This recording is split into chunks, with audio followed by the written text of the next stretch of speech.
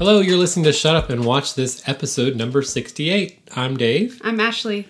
And we're a couple in Austin, Texas, getting to know each other better by uncovering each other's movie and media blind spots. Yes. And sharing our must-see movies and guilty pleasures from our pasts. Each week, one of us chooses something, usually something the other person has never seen before. Although that's not strictly a requirement anymore, or we'd totally run out of things. But you hadn't seen this one. But I haven't seen this. No, okay. I usually haven't seen the things you choose. Yes. However, no, you can... Yes, I know there are exceptions. There's one a few times ago. Yeah. If you're a regular listener, you know that our range of movies goes all over the place. Yep. Kurosawa one week. Yeah. Pee-wee's Big Top. And we never did Pee-wee's Big Top, but you know Have what you I'm not seen that one? That might be one we could do for the podcast. I haven't seen... Big Top Pee-wee. No, I haven't seen Big Top Pee-wee. I've only seen Pee-wee's Big Adventure. Okay. Well, so, yeah. So that's not what we're doing. No. If we haven't confused you enough, we should probably tell you that it's Ashley's choice to pick our movie of the week, and it's my choice, my turn to watch it. That's right. And only I will talk about it today. No, that's not true. What did you choose for us today? Okay, so this is... I don't know if I should preface this or antiface it. I don't know. Afterface it. I'll just say it's Wet Hot American Summer. We also make up words on this show. Yes.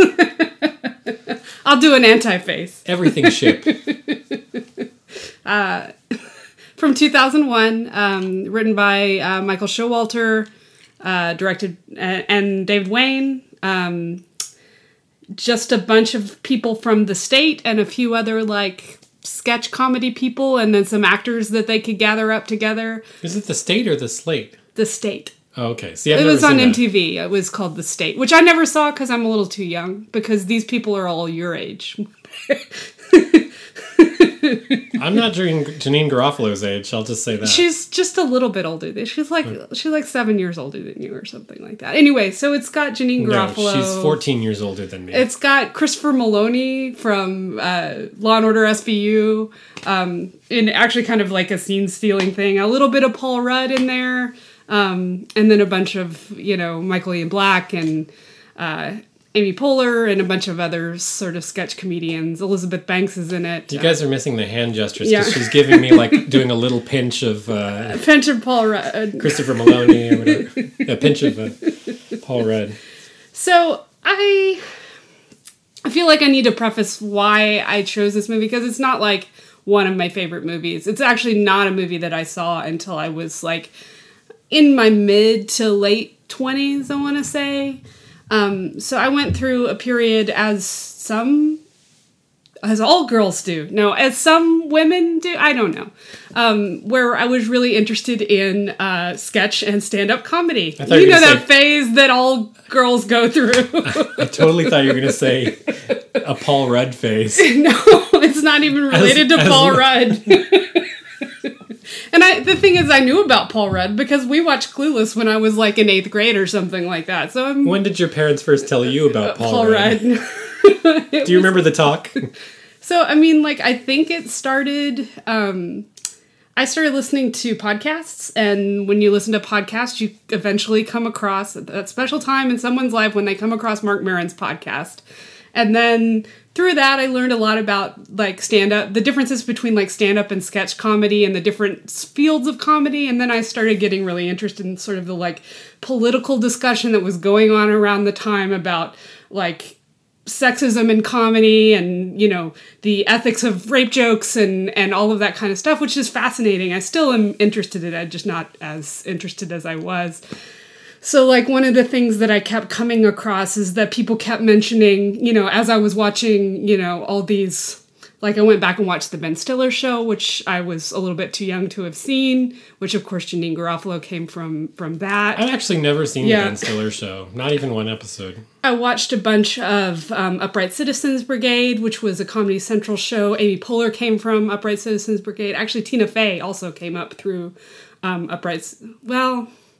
She may have come through Second City. But anyway, so there's this whole, sort of weird, incestuous, back and forth, between different like sketch troupes and like going back and forth from Saturday Night Live to Molly Shannon was in this. Is that why this movie is like the high school yearbook of sketch comedy comedians? Yeah.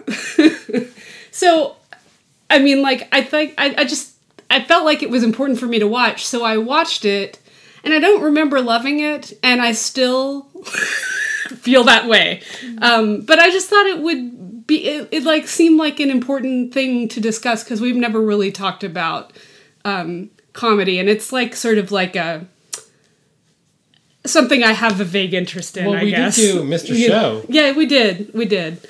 So this appeals to the same Ashley who loves Mr. Show. Yeah. And Bob Odenkirk was on the Ben Stiller show, which I didn't know. I didn't know that. Yeah, I didn't know that either until I just looked it up. So it's like some JFK conspiracy where they all like connect. I said, they're all connected. Were all on the grassy knoll that day.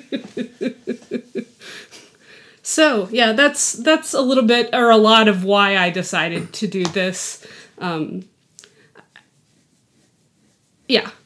I'll get into more of my thoughts in a little bit, but what do you... So my profound thing that I'm going to say, this is a very silly movie. It is a very silly movie, yeah. But I like things that are very silly. But I don't know, as a fan of all sorts of sketch comedy, do you feel a little bit like Monty Python and the Comedy Police should have come on and said, too silly at some point? There were a couple moments like that.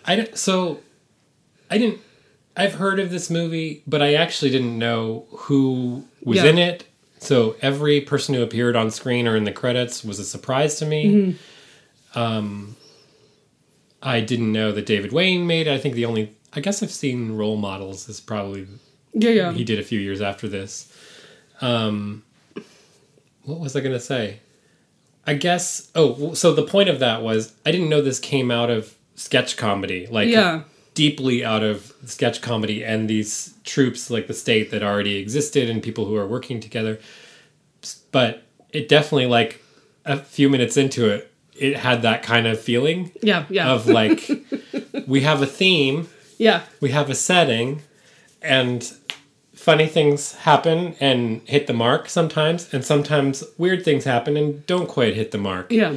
And so I think it has that kind of a sense, like, even the best sketch shows, even the best comedy movies have the jokes that don't land or the things that were just a little too out there. Yeah. So it had that. Yeah. I honestly don't know how it all comes out in the balance. Yeah. Like, I found it amusing and silly, like I already said, and strangely kind of sweet in a weird way. Yeah. I mean, it actually kind of feels sort of innocent and silly, and I think maybe because it comes out of, like, I don't know if you've ever seen any of the dumb movies that it's basically satirizing. I've never seen Meatballs or so any I've of those. seen Meatballs and a couple of things. Meatballs. Sleepaway I've seen Camp, Meatballs I guess. 1 and 2, and there were a bunch of those at the time. So it has that kind of thing going for it, which is weird because those are already comedy. Those are like teen sex comedy sorts of things, or which are kind of weird because they're also about like early teen, preteen kids, but it's also the counselors are all, it's the same thing as this, where the counselors are all trying to hook up and stuff like that. So yeah, that's my grand theory. It's not a unifying theory. So yeah, it has, it doesn't really, I mean, like, I guess it does have a theme. I mean, and it's interesting because I was just reading about this. They definitely said that they were influenced by those 80s camp movies, which I'm too young to have seen, and were not really my kind of comedy at all, but they're like younger versions of Animal House, which also I have not seen. So I haven't seen lots of that sort of gross out 80s comedy. I just haven't seen it, So, I don't remember them being that gross out. Yeah. I mean, I was probably 11 or 12. Yeah. Stumbling on Meatballs or something on TV. I don't even know if it was rated R, to be honest. It was like something that would have been on Showtime over and over. Yeah. It did, I will say it did feel a little bit more like a movie that I actually do like, which is, it's True Beverly Hills, which Shelley Duvall, where she's this rich woman that's all of a sudden in charge of her daughter's I can't remember if we watched that together. You might have put that on once. I probably did. It's one that I liked when I was younger. So, but it has that. It's the same sort of. That's the sweetness. Whereas I don't know if the other ones would have had that same sort of emotional. No, I don't think so. No, those resonance. were like, it's Bill Murray, and it's kind of the off Canadian raunchiness sensibility. I think. I mean, and my memory of this is 30, 40 years old or something. Yeah. Like, my impression would be... You don't watch Meatballs yearly or anything? I don't watch Meatballs, but my impression would be if you're imagining fart jokes and stuff like that, it's sort of the lowbrow kind of... I mean, I think. I'm sorry if I'm maligning this movie, anybody. I really do. I just know this comes out of that. Well, but the interesting thing is they also said... So they were inspired by those movies, but they also, wanted... and they actually... The movie they said was they wanted to make a movie like Nashville with lots of characters. And I was like, really? Nashville? That's where they're going with this? I saw the same interview that you did. And they mentioned Nashville, Dazed and Confused, and Do the Right Thing. It seems like Dazed and Confused. As a movie, they wanted to make a movie with a large cast that all takes place on one day. Yeah. Right? Oh, and that's right. Do the Right Thing was the other one that really Nashville and Do the Right Thing. So Dazed and Confused made the most sense. We have some common. There's at least one actress who's in both. Well, it's interesting because I feel I know and I'm gonna offend some people here. I like Rick Linklater. I don't love Dazed and Confused. I never have. I like how you have to apologize that you. Well, I feel bad. I mean, we used to live where 90% of it was filmed. I mean, we lived around the block from the Top Notch and the baseball field and the Moon Tower. We lived all of those places.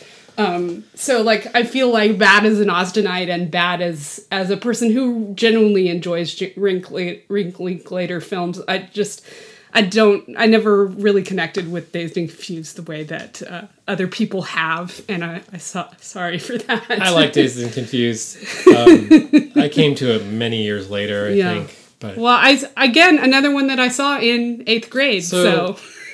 So dial back a moment, rewind, pause, whatever.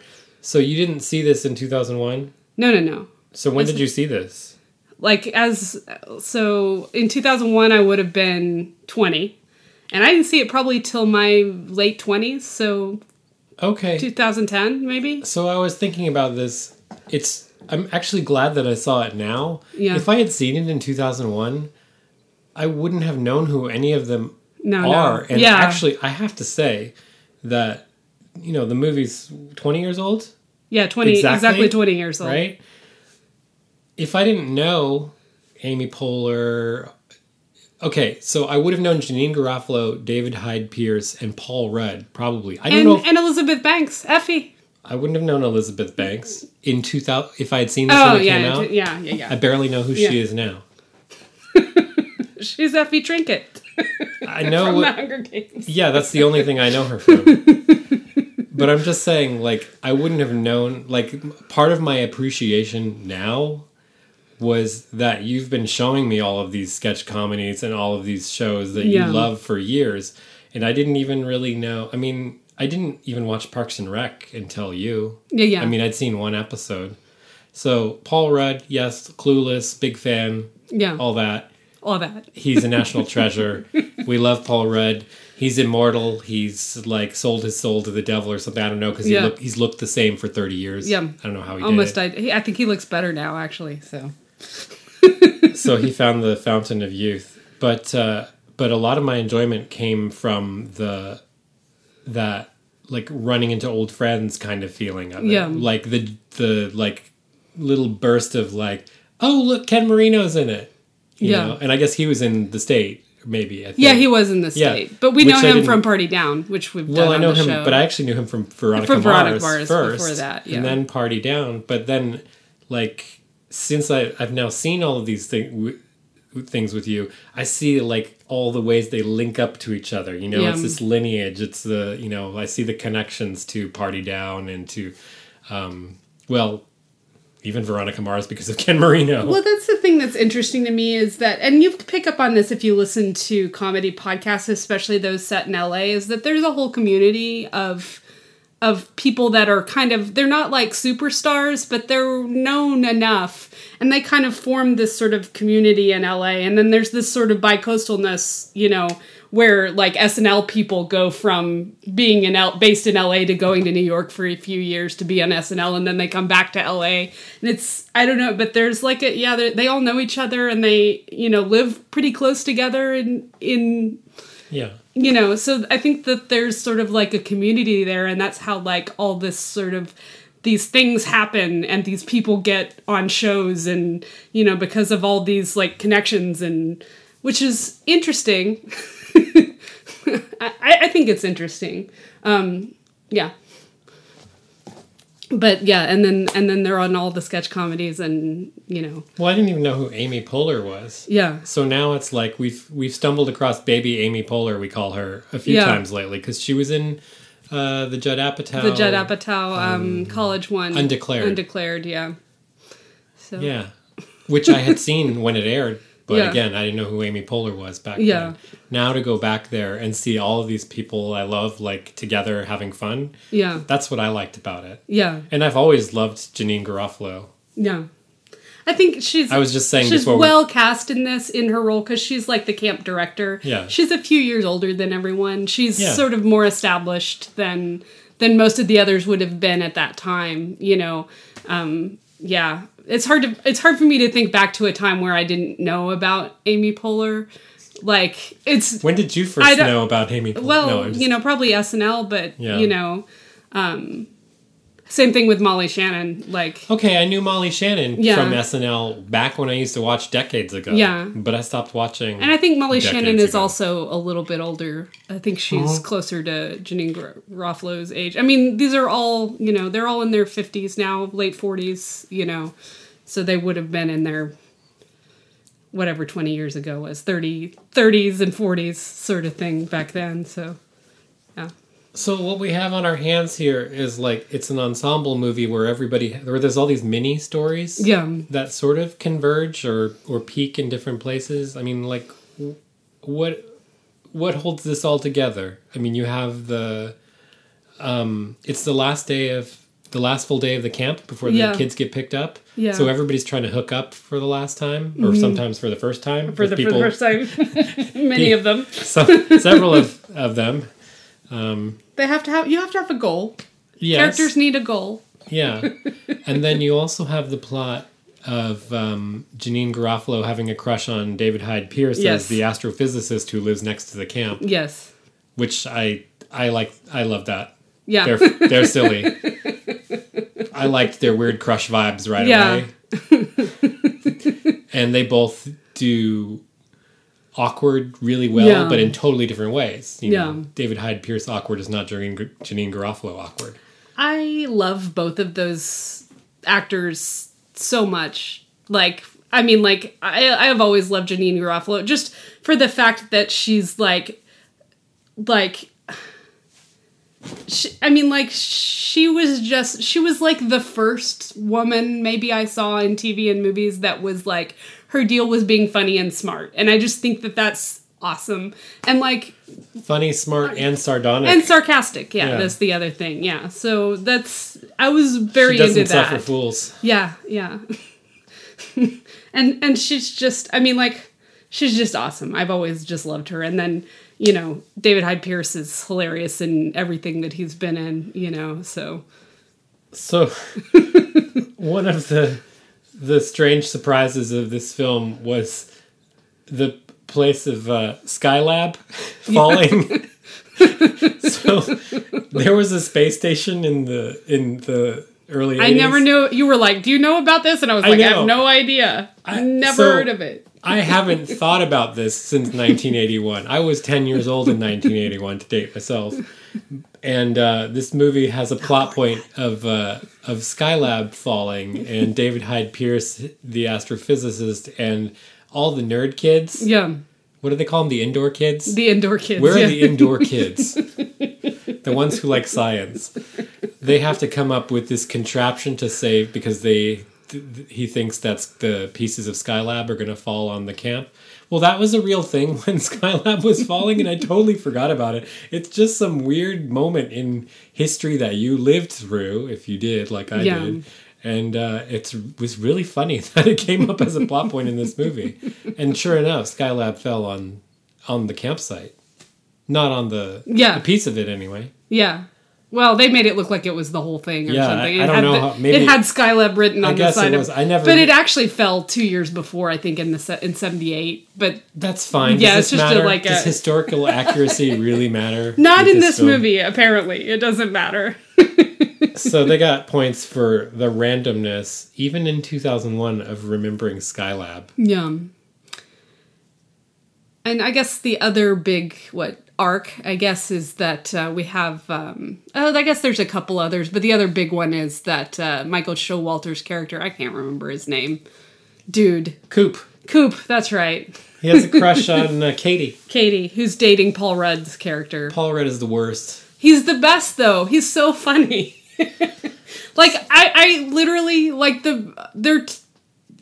I love the Christopher Maloney character, but my favorite moment in the movie is when Paul Rudd's character just throws a bunch of crap on the ground. Well, he goes in to have his cafeteria food just at a random off time, eats a few bites of it, and then just throws the rest on the floor. And Janine Garofalo asked him to pick it up, and he just does this hilarious physical I don't want to but it's to me is the funniest thing in the movie. It's the one thing that actually had me laughing out loud. So even now, I don't know how many times you've seen this, but you were dying laughing. Just twice. With him it was so physically painful for him to pick up stuff. So I mean, for me that stole the movie. I mean, it almost didn't matter what he did the rest of the movie. He's a worthless, handsome jerk who's cheating on what's her name with everybody, Katie with everybody, and but he's Paul Rudd and he's funny. Yeah. But and he's the competition for all of the guys. I guess he's the guy. Yeah. Sort of. Well, he's a big... He likes Journey. That's one thing I noticed about his bunk is he's got Journey all over. He's wearing a Journey shirt. I didn't remember that. Yeah, he liked Journey a lot. Fun fact, I was wearing a Journey shirt in 1981 because I would have been around when I went to my first concert, which was Journey. Yeah. In 1981. For real. So, I mean, most of the sort of through line of the movie is him trying to develop this relationship with... But, the interesting thing is it plays with time a lot, so it, makes the day seem like really long, which actually makes the movie feel a little too long, actually, in my opinion, but... Well, that's what... I think it's a joke, because there's no way that all of the things that are supposed to have happened could have happened by the timestamp on the... So this is one of the... It's, it's like Law and Order or whatever. It gives you the timestamp, 8:33 a.m. Every once in a while you get an update of the timestamp. Yeah. The shit that goes down by 11 a.m., it's like half the movie took place. All kinds of crazy shit goes on before you get to 11:30 a.m. And then all of a sudden it cuts to 3 p.m. And I was like, what's going on? They skipped about 3 hours in the middle part of the day. Well... it's interesting because they did a physical shot of this as well where it just reminds me of Monty Python sketches where it seems like they're running and running and running, but they're not getting any closer because they keep showing the same zoom shot over and over again, which is amusing, but it kind of felt like the movie was doing that, but they actually did a shot that in it where Ken Marino's being chased by a motorcycle. And they did where it looks like he's running faster than the motorcycle. I love stuff like that. Yeah, where they're messing with film language a little bit. They did that. Another one of my favorite things was the training montage. Yeah. Was that also Ken Marino and the Vietnam vet? Who was it? Who's in training? No, it was Michael Showalter and it was getting him in training Coop to and hook up Christopher with Maloney. Yeah. So I can't picture it. I just remember dying laughing at the. It didn't make any sense. It was dancing, flash dance. They were doing in a room, bouncing against mirrors and stuff like that. But then they were also running in a field. Yeah. It's and you can't beat a mock-up of a montage. I just, like, that's just a funny thing, is when, because, like, montages are so cliche. And, like... And they have a role in a movie. They're, like, right before the last act or the climax. So I appreciate, ironically and unironically, I appreciate a montage. And I especially appreciate, like, a funny montage. And this one was delivered on all points. So I'm with you that Gene, the Vietnam vet cafeteria chef by Christopher Maloney, is, like, one of the funniest characters. Well, it's even funnier because, like, when I was watching this, I don't know if he was on Law and Order yet. I don't know but him. Like, if you've watched as many episodes of Law and Order SVU as I have, you know, which is like 24 in a day because they just keep playing them. No, not really, but You can't dial that back. I heard you say. Well, no, I mean, but you do kind of get caught up on those weekend. They used to do weekend marathons on one of those TBS or TNT or something like that, and like you try to get up and go somewhere else, and then they just start another one anyway.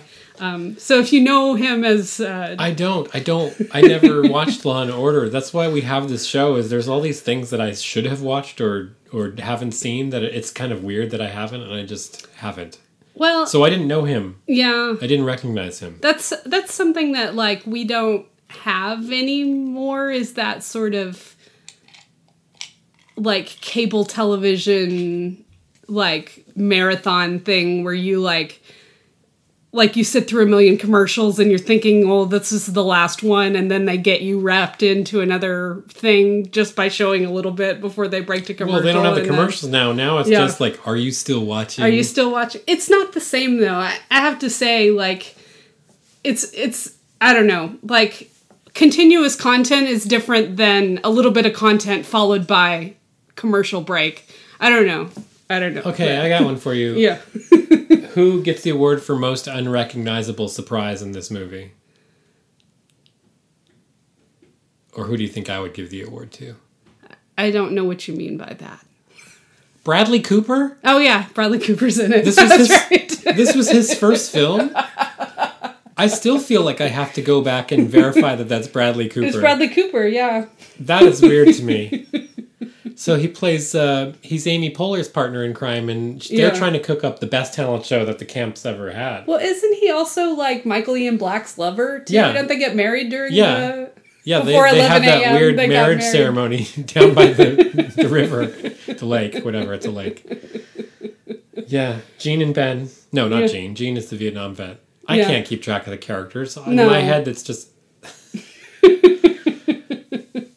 So, like, I didn't know what to do to prepare for this. Yeah. I mean, I don't know. I wrote down my favorite things, and I wrote down a category that just says weird. Yeah. So, what is the weird category? All right. So, the weird category, and this isn't that kind of hit and miss thing for me, was I wrote down the kid casualties.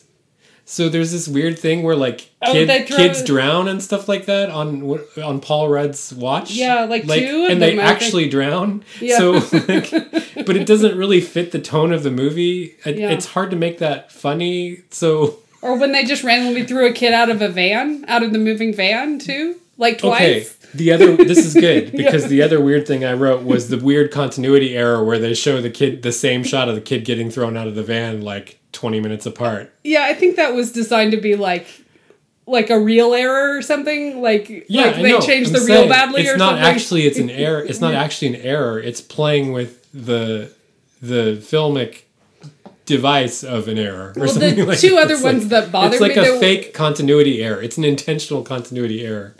Where they took it too far, two other times. Okay, I got one for you.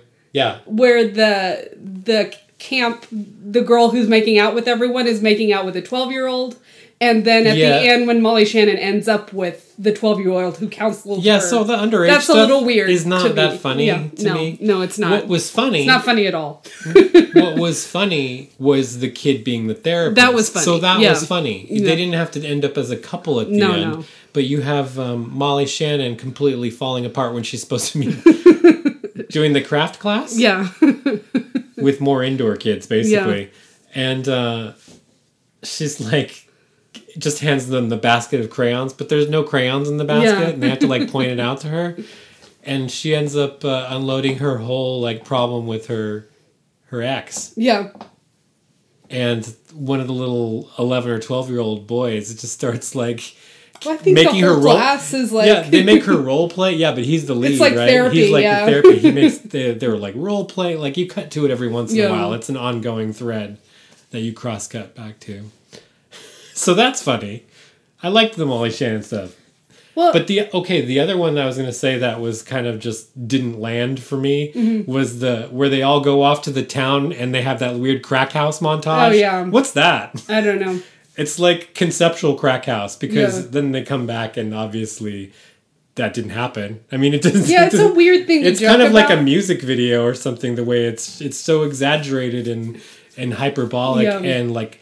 Well, surreal, really. They must have spent a long time filming it. It's like surrealism. Yeah. Because it doesn't actually even fit into what we have of a narrative that's composed of sketches anyway. Well, it just... and like what people... I don't know. I think that probably when I saw this 10 years ago, it wouldn't have bothered me. But now I just don't think it's that funny anymore. You know, that to joke about people that sort of thing. Burning out in a crack house? Yeah, it's not that fun to worry, to think about. You know, it doesn't bring me so that felt comedic joy or anything. Some of that sequence felt Monty Python-esque because like they hitch a ride into town with Janeane Garofalo, right? And so they're gonna let loose. But instead of like whatever buying cigarettes or ice cream or something like that, they have scenes of them like robbing old ladies or whatever, and then they end up like... Well, it was funny up until we got... I mean, like, I was okay with that, but it's like, you know, it's like if you ever go to an amateur improv show and like, you know, if they've only been doing it for, you know, for a year. Every once in a while it goes too far. It's just like someone takes it to somewhere that's too gross or too sexual and then like... Then you're stuck there for a while. And it's uncomfortable for the audience. It's probably really uncomfortable for the improv people. This is one of the reasons why I don't do improv is because I would worry about getting to that point, you know, and I know like the whole thing about improv is that you're supposed to say yes and that like the problem with that is that people tend to instead of like roping it in and making it interesting and putting constraints about it, they're completely unbound and they go to all sorts of weird and disturbing places. And, like, I think it takes some real skill to, like, pull yourself back from that. And that's, like, what's gained in, like, all the years of people working that way is that they learn, you know, those limits and those constraints and that, you know, that way to make it more interesting and engaging instead of just scary and gross. Yeah, so, I mean, it's not a long scene. No. It just doesn't feel like, you know, it's one of those hit and miss moments. It's not all of a piece. Yeah.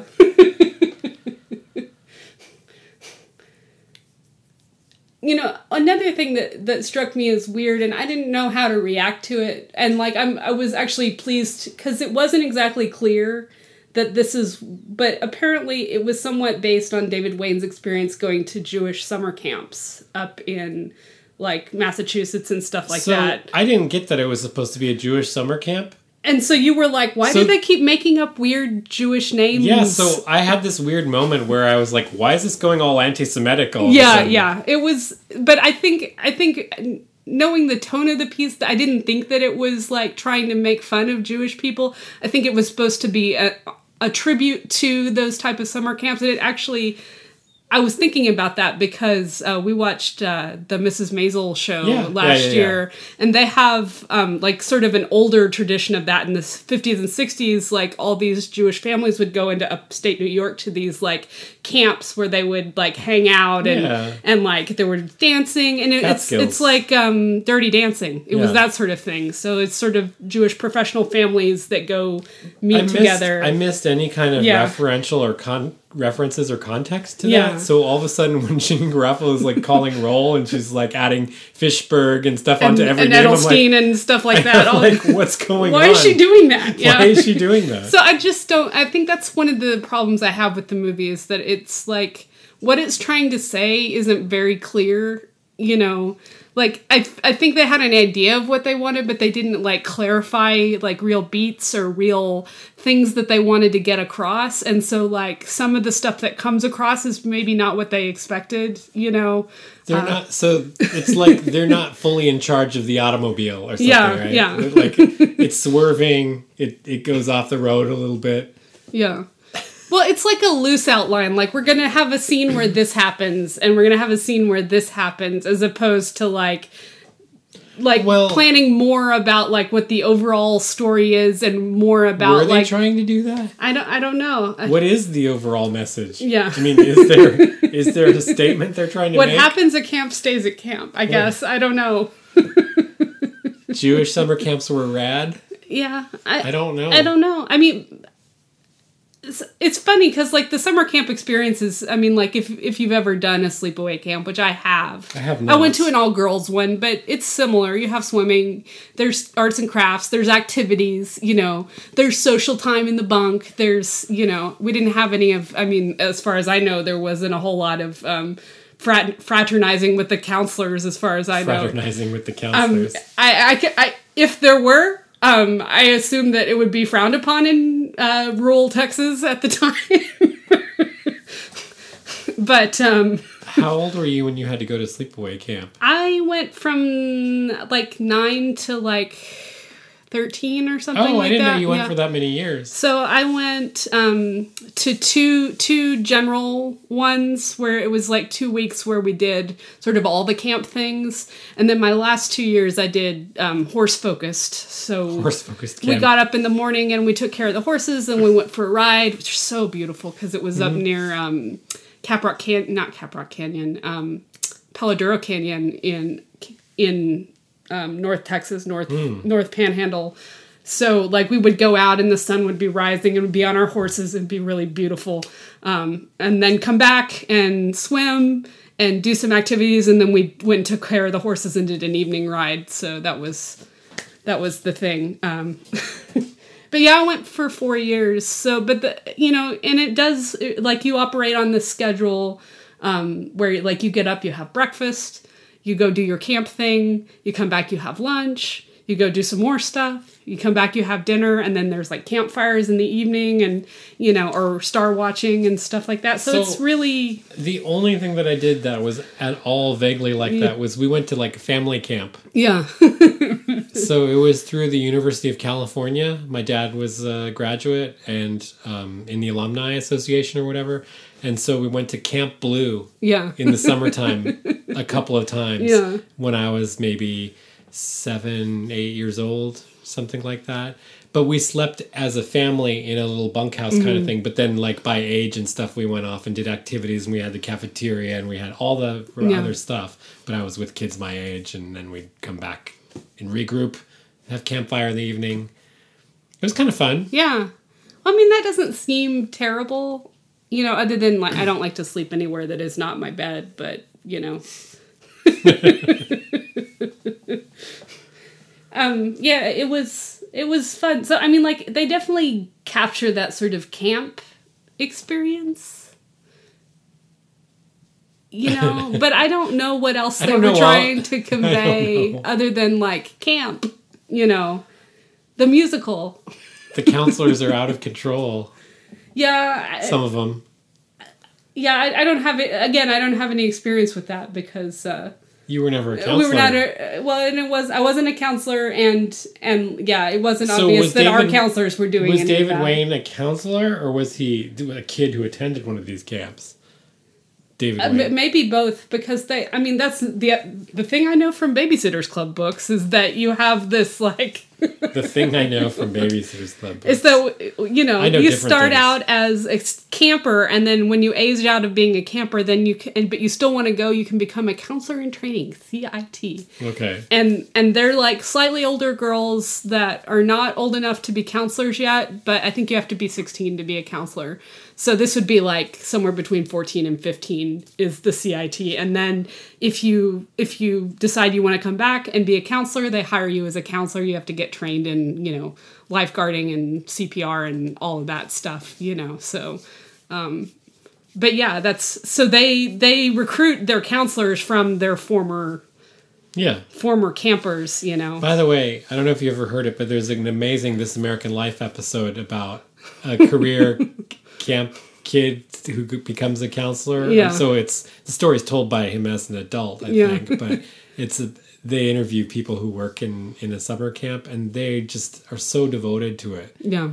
He was a camper for many years, and now he's like one of the main. It's a great show. It's such a great documentary. You know, it's interesting. My boss, who used to be your boss, your boss she's a summer camp person that like went from the time she was like 7 until like she was a counselor till she was 18 or whatever. Yeah, you know? So I remember she told us that when we interviewed her that time. And like her whole like she has 2 sisters, and they all went through. So it's like a thing, and it's an experience, and I'm glad to have had that because it does give me perspectives on movies like this, you know. I didn't do it, and I haven't given my own kids that experience. But, you know, that said, I felt like the movie was sort of disconnected, didn't really have much of a message or a through line that I connected with in any way. Well, I definitely wasn't expecting a message.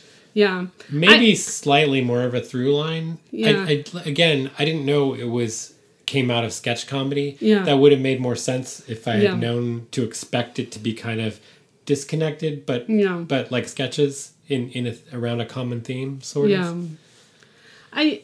It's funny when you compared to like things like Mr. Show or Flight of the Conchords, or things that sort of have similar sort of things where connected storylines or like a big overall theme that they carry through. Like it just isn't as well executed as some of those other things I don't know, maybe if I'd seen it when I was 20, I would have appreciated the comedy better because my palette for comedy has become more sophisticated over time, but I also would not have cared because I didn't know who any of the people were, you know, except for Janeane Garofalo. So. Yeah, I'm having trouble trying to figure out how much I would have cared or appreciated it if I didn't know who all the people were. Yeah.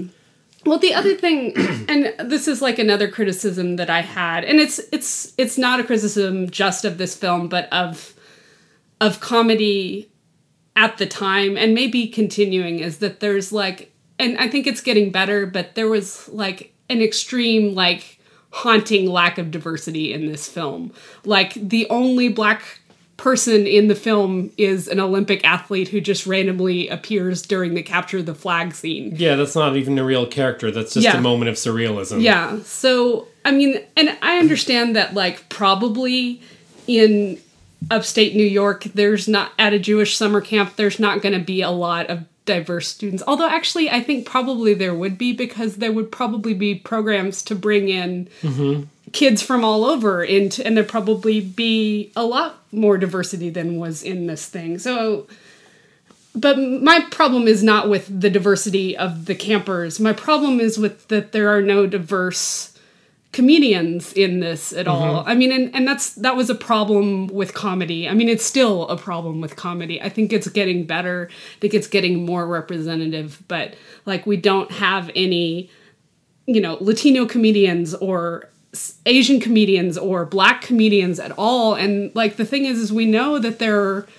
of that generation, there are plenty of black comedians and plenty of Latino comedians that could have been on the show and added things to it. And it's so glaring for me to look back at it now. I mean, 10 years ago, I wouldn't have realized it maybe, but I think it's something that the comedy community is starting to recognize.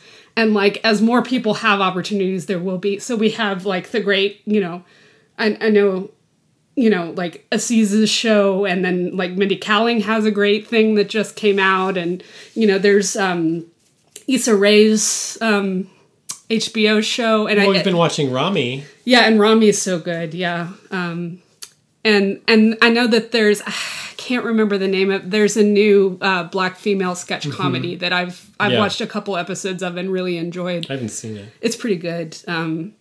So it's a really great commentary. I wish I could remember the name of it. But so I just feel like it's sort of glaring that and part of, I don't mean it as, like, I'm sure these people didn't mean to exclude anyone or anything like that, but it just shows how unaware we were, and how now that we are aware that we can be more inclusive and criticize things based on that, and hopefully work towards more, because the thing is that the more people that are represented in comedy, like, the better picture of it is of the world, and the better we can, I don't know, comedy for me has always been a way to understand the world, which is why it's so appealing to me. I relate to a lot of things from a humorous perspective, even things that probably I shouldn't, but things that are dark and. But, like, if you have a comedy world that's representative of the world at large, then we have a better tool for understanding things and understanding how relationships work without, making it so hard. And not that the work of erasing racism shouldn't be hard, but, it makes it a little more palatable, I guess, is the argument that I'm trying to make. So...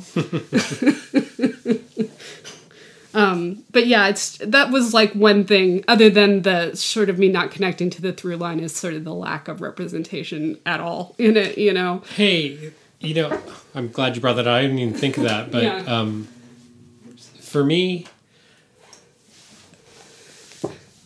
we watched it on a Saturday night. It was appropriately dopey and silly and fun. I felt like this is almost the definition in a certain way of, like, the blind spot that we talk about. Yeah. Our tagline for the show. Yeah. Like, and it fills in, like, this kind of lineage of where we are now by looking back at who these comedians were then, when they're working in this kind of, it's kind of a rough, sloppy, low budget, silly movie. Yeah. But we did that before we got to where we are now, where things are better. Yeah. So I really liked the way it fills in my knowledge of the past. Yes, exactly. Comedy of the past. And now that you've had to kind of cultivate my tastes a little bit over the last few years by curating some of these great shows that I missed just because they were not on my radar at the time. Most particularly raising small children and not really watching much TV. So, yeah, I appreciated it. It's hit and miss. But, like, I don't know. There's this, it's kind of strangely endearing, and you forgive a lot of its flaws, I think, because you like the people involved in it. Well, and a few memorable moments is all that a show like that needs. Like, with the character, like, you said it was Glenn, the Christopher Maloney's character. Is that right? Gene, I think is his name. Yeah. Who talks to a can of vegetables, which I love. And says things he doesn't mean to. He has a Freudian slip problem, which is pretty funny. Yeah. He has to go off and hump the fridge. Yeah. Or, like, just random, like, scenes with Paul Rudd, who just steals that particular scene. It's just, that's enough, I guess, for and you don't, I mean, like, there's no reason to be, like, overly involved in the relationships or, It's kind of amazing that this movie is still as memorable as it is and became kind of a cult film, because it apparently really didn't do well. I mean, they sold it for $100,000, I think, is what they were able to sell it for. Well, it played at Sundance. Yeah. They couldn't distribute it. Nobody would pick it up. Yeah. And then the only deal they got was, like, basically cut a check for $100,000 without any interest in it. Yeah. They didn't make anything on the, after sales, or they don't have a piece of the film or the profits. Yeah. It showed in 30, it opened in 30 film. So what I remembered, I thought it was a direct to DVD. No, it only played in 30 cities briefly, and I only remember seeing it at, like, Hollywood Video, like, on the new releases section. It's really low on Rotten Tomatoes. It got panned by critics. It got 1 star Roger by Ebert Roger Ebert. But then Kristen Bell says it's her favorite movie of all time. Well, I know Owen Gleiberman from Entertainment Weekly at the time liked it as well. So, which I like Owen Gleiberman. I've always liked, but he has kind of a weird sense of movies sometimes. So, well, so do you. Yeah, it's true. So yeah. I had no idea you were going to pull this one out this week. And, I just thought, change of pace. But while we were watching, I was like, do I really want to talk about this? And I was like, well, maybe we could make it interesting by talking about things about it, not rather than the film itself, you know. Well, because it explodes in all of these different directions. There's so many things to take into account. And in a sense, like, without this film, like, we might not have a comedy landscape that we have. We might not have Amy Poehler as Parks and Rec person. Leslie Knope. We might not have Leslie Knope. You know, we would probably have Paul Rudd. We would probably have Bella. We will always have Paul Rudd. But I mean, like, Elizabeth Banks has been in all these great comedy shows that I remember her from. Probably got started because she's an actress. She's not like in the comedy scene. But she ended up on 30 Rock in this great role as Jack's wife Avery, who's fantastic. On there, but then Michael Showalter went off to direct The Big Sick a couple of years ago. I didn't realize he directed that. Yeah, he directed The Big Sick. Wow, I love that movie. Yeah, that's a more diverse film. Yeah. So nice choice. Interesting. Yeah. Out of left field. I wasn't expecting it, but it was good to shake it up with something different. Yeah.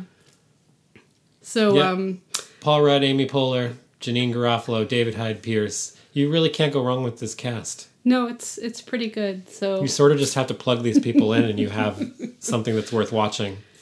Well, I'm glad that we were able to pull a conversation at it. Because, like, honestly, while we were watching, I always worry about how the films I choose, you know, because, like, you know, when we're watching films like Seven Samurai and we always have to pick on Kurosawa, don't we? I pick Fellini, too.